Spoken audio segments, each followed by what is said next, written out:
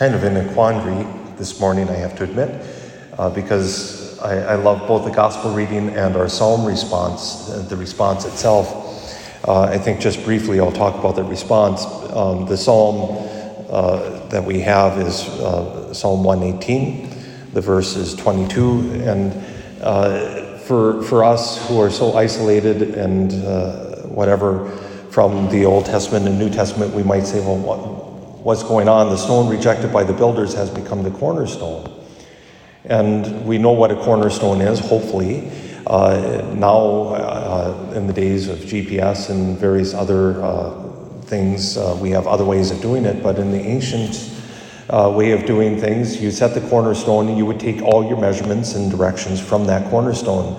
So the cornerstone would become very, very important to helping make sure that the building was plumb and straight and everything like that.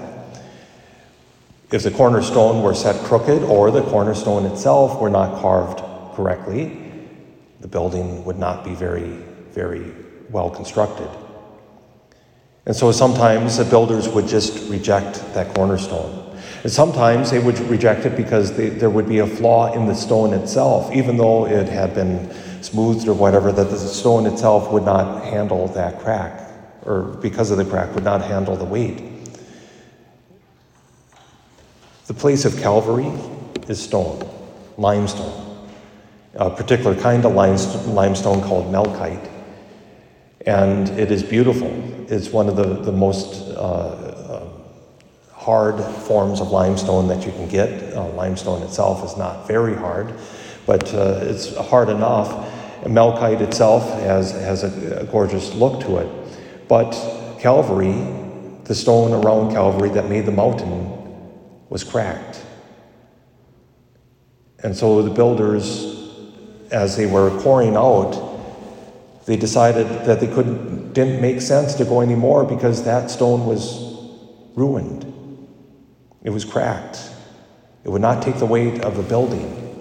So not only a cornerstone, but the whole quarry itself was abandoned. It was good enough to build tombs in.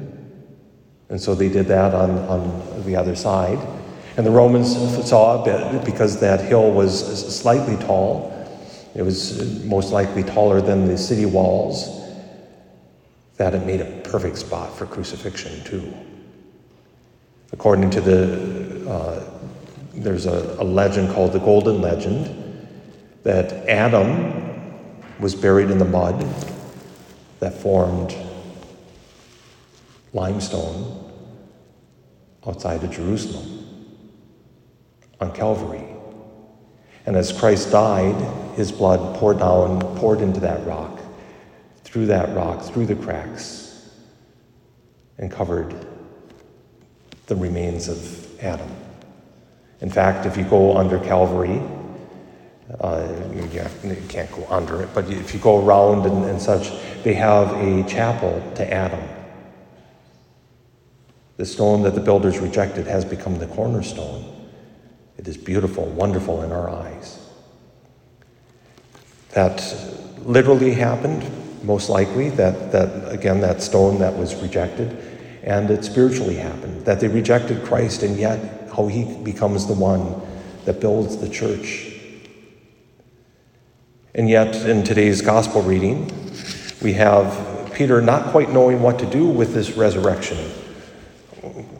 I'm going fishing. He wants to return back to what he knew. And notice there's a difference here. Though he was a professional fisherman, he didn't catch anything. Maybe he could have turned to Thomas or Nathaniel or whoever the two others were, but because only Zebedee's sons and Peter would have been trained fishermen, maybe he blamed them or whatever, but what's the difference? Christ is not in their boat. They didn't take Christ with them. And so when Christ appears on the shore and calls out to them, they're so oblivious to it, they didn't expect to see Christ on the shoreline that they don't recognize him. Have you caught anything? No. Cast your net to the other side. That should have been the first clue. Jesus had already done this. At the beginning, when he called Peter in Luke's gospel, have you caught anything? No. Cast out. Cast out to the deep.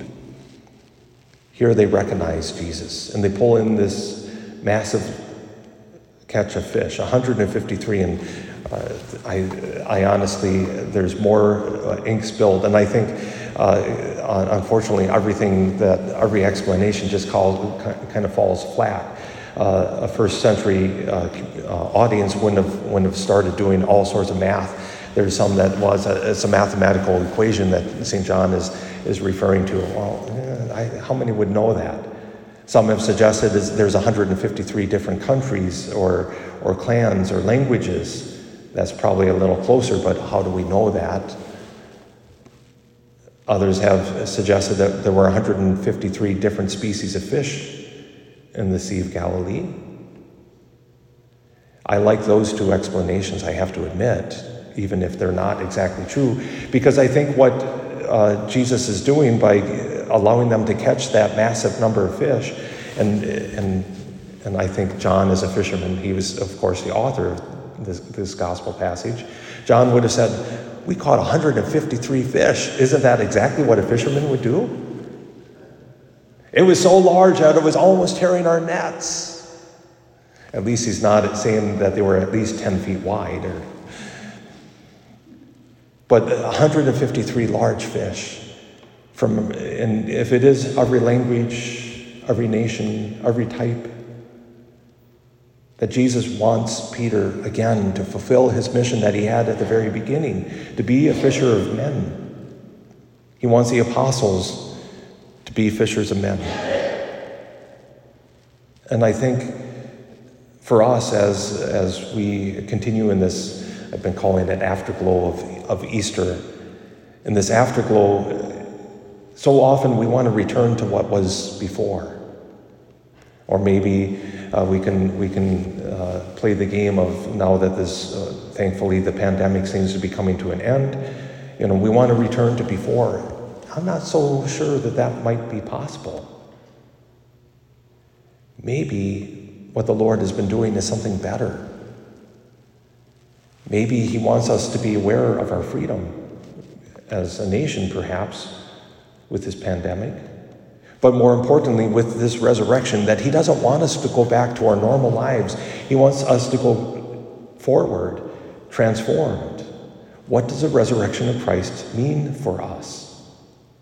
For Peter, it meant to be a fisher of men, not to return to literally fishing the Lake of Galilee, but rather to proclaim Jesus Christ crucified and risen. I think that's, in some form, what we're called to do, each in our own way, in our own homes, in our own jobs, in our own families, but to proclaim Jesus Christ risen for us.